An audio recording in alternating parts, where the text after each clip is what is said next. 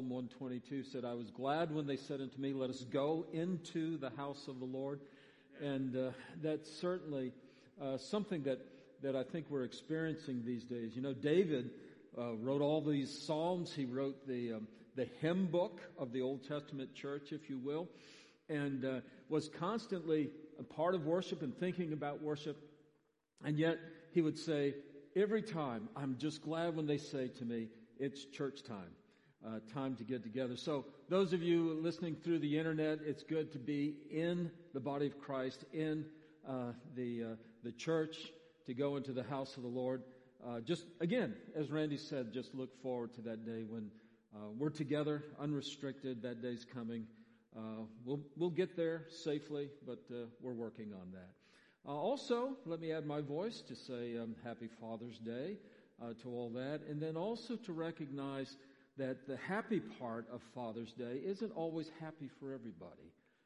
And we need to remember that. There are some people who are grieving because of various things in their lives. Sometimes it might be the loss of their father. It might be regrets about a father who should have been but wasn't, a father who was absent but should have been there. And as we look at the scripture in just a few moments, we'll be looking at the Lord's Prayer. And Jesus said, when you pray, I want you to say, Our Father. And yet there are some believers who have trouble thinking of God as Father because their earthly father was not a great experience. You know, their earthly father may have been abusive. He may have been judgmental. He may have been angry and wrathful.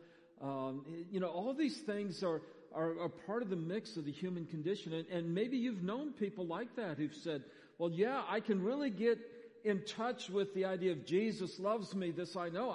That's really cool. But when you ask me to pray to Father and to say, Father, God is my Father, I really have trouble with that, because when I think of the word Father, it brings up a lot of things that are very negative and very hurtful in my life. And we understand that. I'd simply remind you that we did not send the word Father from earth to heaven, but God sent the word Father from heaven to earth. And that those who really fulfill the role of fathers are those who know the Heavenly Father and make manifest who He is. So I understand and just grieve with you if that's your experience about your earthly father. But understand, God defines what a real father is. And so ultimately, by the power of the Holy Spirit, we are set free by the grace of God, even to call upon our Father in heaven, letting go the injury, the hurt, the pain that we may have had here. So I just give that to you. I just want to recognize that we are, sort of treading on what can be tender territory for some people. And with that in mind, then let's turn to the Scripture. This again will be found in Luke chapter 11. As you know, we are looking at the Lord's Prayer. We've spent 2 weeks on it so far, and this is week 3, and we're to word 1 in Luke's Gospel. Luke gives us the shorter version of the Lord's Prayer. Luke gives us the version maybe that he just taught very succinctly and very briefly and quickly to his disciples.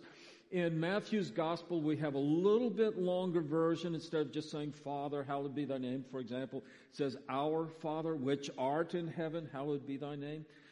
It says, as if Jesus sort of added a little bit of explanation when he was teaching the crowds, and that sort of explanation and fleshing out what he meant shows up in the Gospel of Matthew. But I wanted for us to use the Gospel of Luke first because we don't read it that often, and the other part is it's so stark that it sort of gets our attention a lot more quickly. So we start in Luke chapter 11, verse 1 again. Now Jesus was praying in a certain place, and when he had finished, one of his disciples said to him, Lord, teach us to pray, as John taught his disciples. And he said to them, when you pray, say, Father, hallowed be your name. Your kingdom come. Give us each day our daily bread, and forgive us our sins, for we ourselves forgive everyone who is indebted to us. And lead us not into temptation. Jesus taught his disciples when they prayed, to turn to God and say, Father.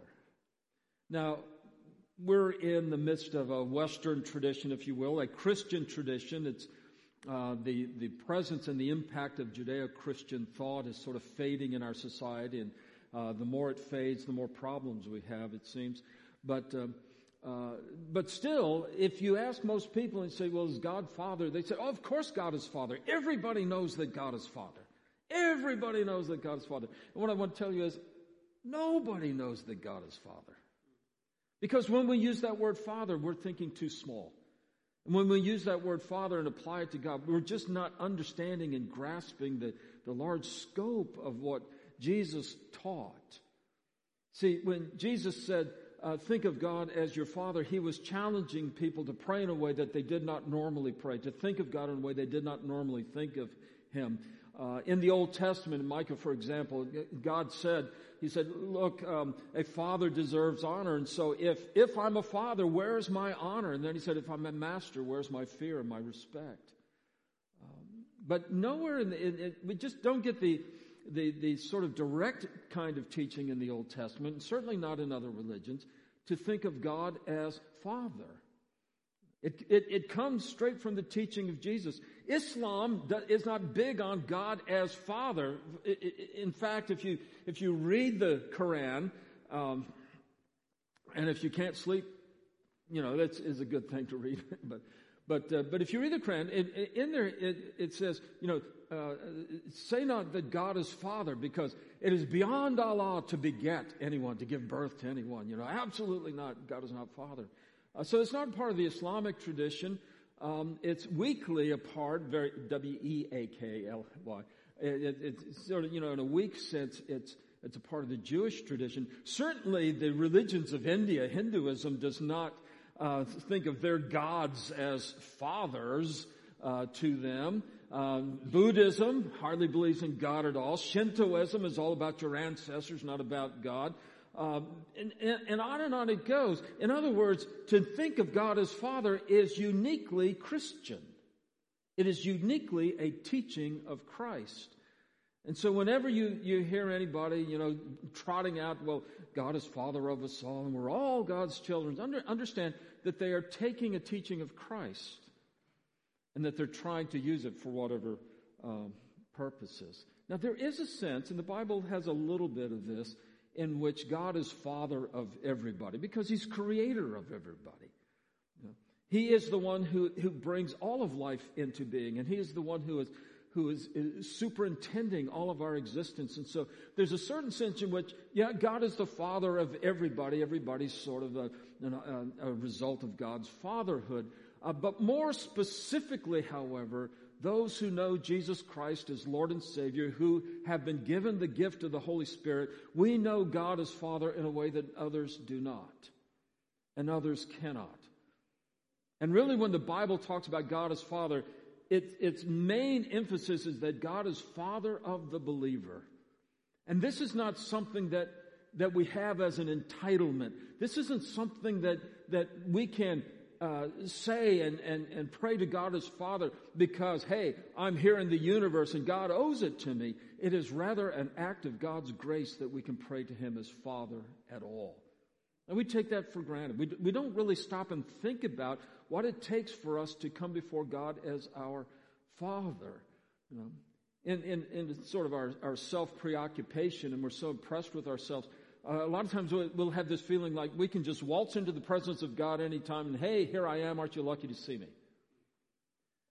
When in point of fact, to come into the presence of God is to enter into the presence of the Creator of the whole universe, the one who is just and mighty, the one who visits his wrath upon sin, the one who cannot abide wrongdoing, and not just the other guys, but the wrongdoing in my own life.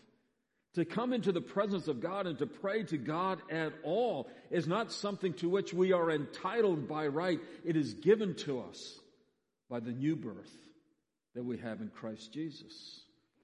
So when Jesus says, pray to God as your Father, he's really shaking things up, and we need to understand that. We can get a little bit more of a flavor of it if you have your scripture open great. If not, I'll read it for you. But just back one page on Luke chapter 10, in verse 21, we get a sense of what this is about.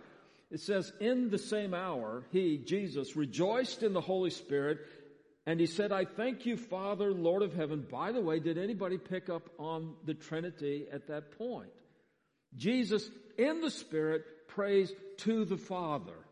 Right? But he says, Father, Lord of heaven and earth, I thank you that you have hidden these things from the wise and the understanding and revealed them to little children. Yes, Father, for such was your gracious will. We'll bypass that verse for a moment, but here's where we were headed.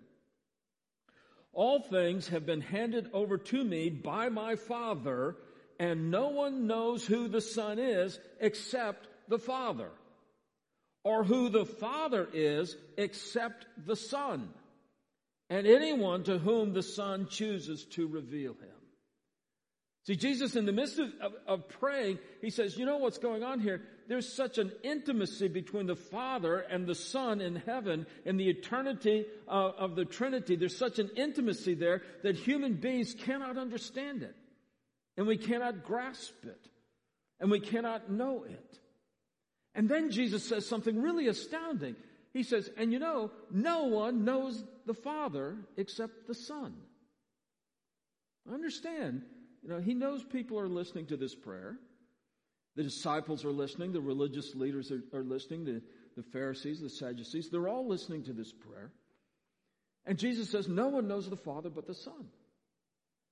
And if you're a religious type person, you say, wait a minute, Jesus, what are you saying? We don't know the Father. We're like the chosen people of God.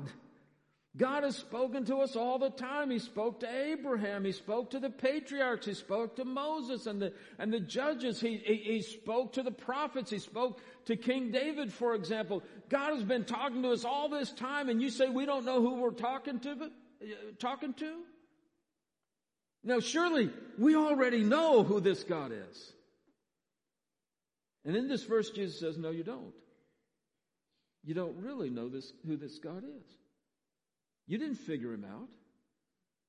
You can't comprehend who he is. You don't have words big enough to describe God. You don't have brains large enough to encompass an understanding of God. You can't even get started. God is so infinite and eternal, and we're so finite and time-bound that there's no way we could even get the smallest part of God into our understanding. So Jesus says, no one knows the Father except the Son. And then he has this marvelous word of grace. He says, and anyone to whom the Son reveals him. Jesus shows us who God is. Now, I'm not talking theologically. I mean, a lot of theologians of varying stripes and thought patterns, will think about God and talk about God and come with philosophical ideas about God, and some of it's helpful and those kinds of things. But only Jesus the Son knows the Father. And only Jesus the Son can introduce us to his Father. Only Jesus the Son can usher us into the presence of the Father. We simply do not know the Father apart from his Son, Jesus Christ. See, the reason we don't know God is because of our sin. When God created the heavens and the earth, and he established Adam and Eve, the entirety of the human race, in the garden, and they had a warm, conversational relationship with the Father. They would speak with God in the cool of the day. The Bible indicates to us. But when they sinned, Adam and Eve realized that relationship was broken. And they could not know God with that kind of intimacy anymore. And because of their sin, that relationship was destroyed. See, because of our sin, we cannot know God. Because even if we try to know God, we do it for our own advantage. I want to know God in my life. Why? So things will go well. So I will be happy. So I might prosper. So I can get stuff. So when I pray, I can affect things and make them happen the way I want them to happen. See, this is why we come to God as sinners. But God sent his Son, Jesus Christ, to die for us on the cross. When He died on the cross, He took our sins. And sin was put to death, and death was put to death. And because of the cross of Jesus Christ, now we are born again. And we are born again into a relationship with our Father in heaven. And because of Jesus Christ, now we can pray. So when you look at the Lord's Prayer, and that's where we're going with this, I want you to start thinking about the Lord's Prayer as a way to just guide you into what God has done and the grace of God and who Jesus Christ is. When you see that word Father, understand it means, and through the Son we know Him as Father. It's not just a matter of, oh, well, everybody knows this. No, it's only by coming to the Father through the Son. It's only through the shed blood of Jesus Christ that we can know God as Father. It's the only way that anyone can know God as Father, is through Jesus Christ, His Son. And so when you come to that word Father and you're praying the Lord's Prayer, not saying it, praying it, remember. And you say, Our Father, you're just going to pause for a moment and just let the magnitude of the grace of God sink into your life, of what it means that God allows us to come to Him as our Father in heaven. It's actually an amazing thing when you think about it. It's no small thing. You can't really just rush through it. Say, Our Father, wait a minute, what does that mean? What is going on here? It means His Son, Jesus Christ, died for my sins. And that's the only way I can come to the Father even now. And I want to give you one other aspect of this. This is found in the book of Romans. It's in Romans chapter 8, and this is verse 15. Well, let's start up at verse 12. This is Romans 8:12. So then, brothers, we are debtors not to the flesh to live according to the flesh. For if you live according to the flesh, you will die. But if by the Spirit you put to death the deeds of the body, you will live. Now, he goes on to give the foundation for this life in the Spirit. Okay, verse 14.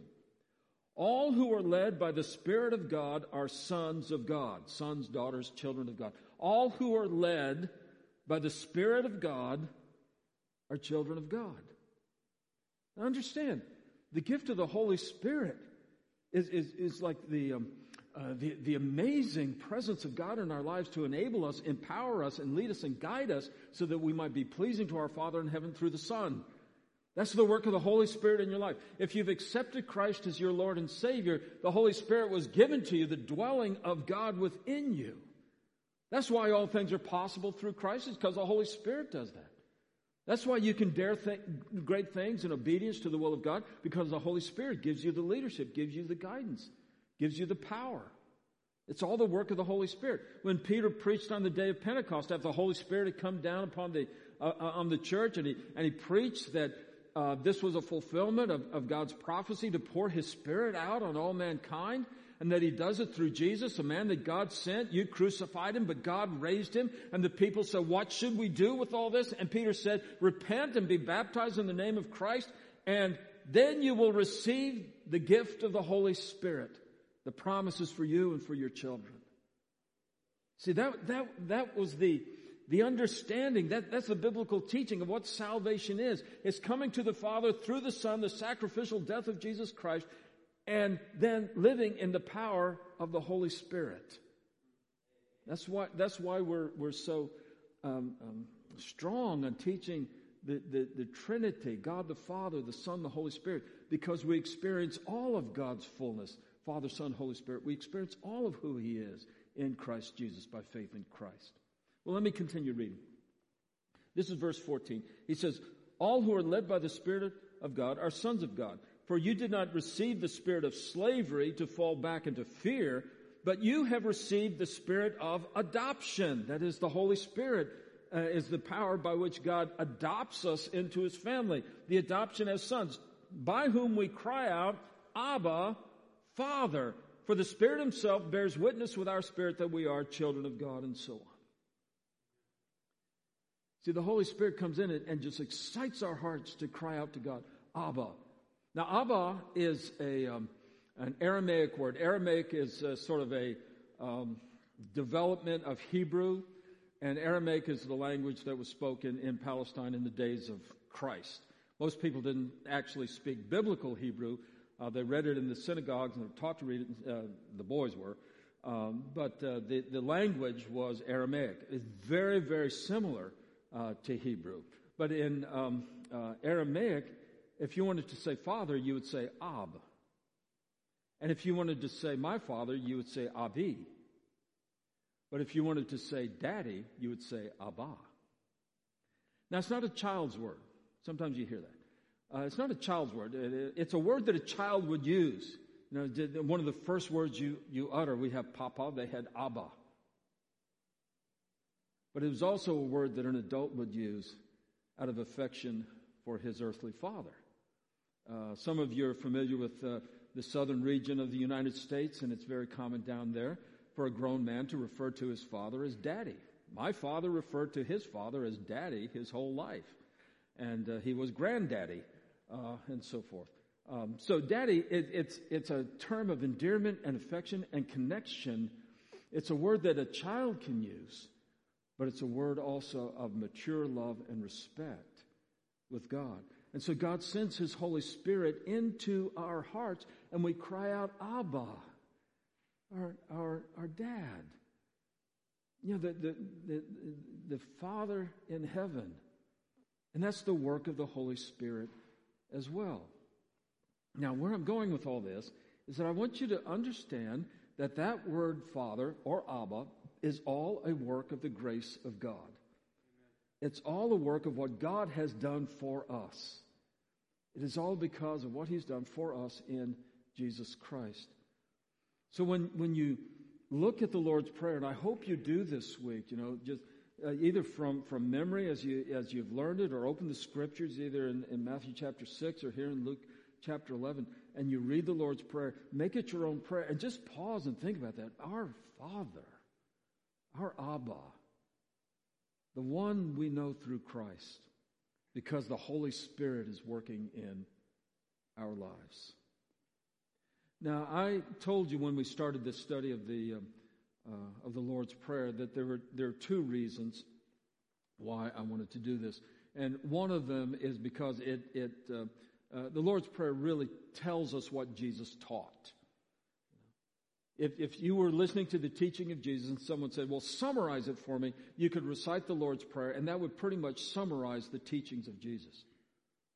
But you have to stop and think about each phrase and each line of it, because when you get to that word Father, there's a whole teaching behind it, and there's a whole saving work of God the Father for us behind that word Father. So I wanted you to understand this is the teaching of Jesus when you really get behind what is being said in the Lord's Prayer.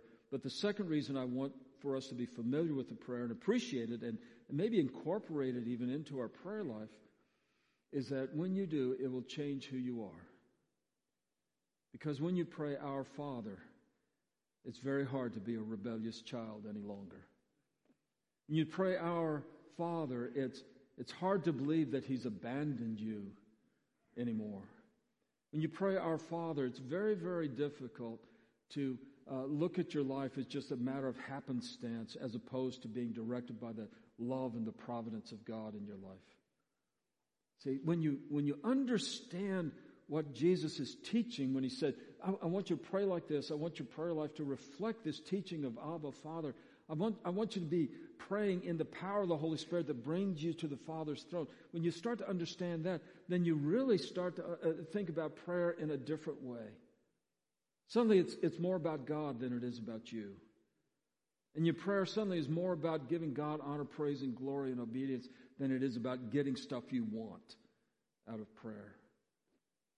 See, it'll radically transform who you are, transform how you pray.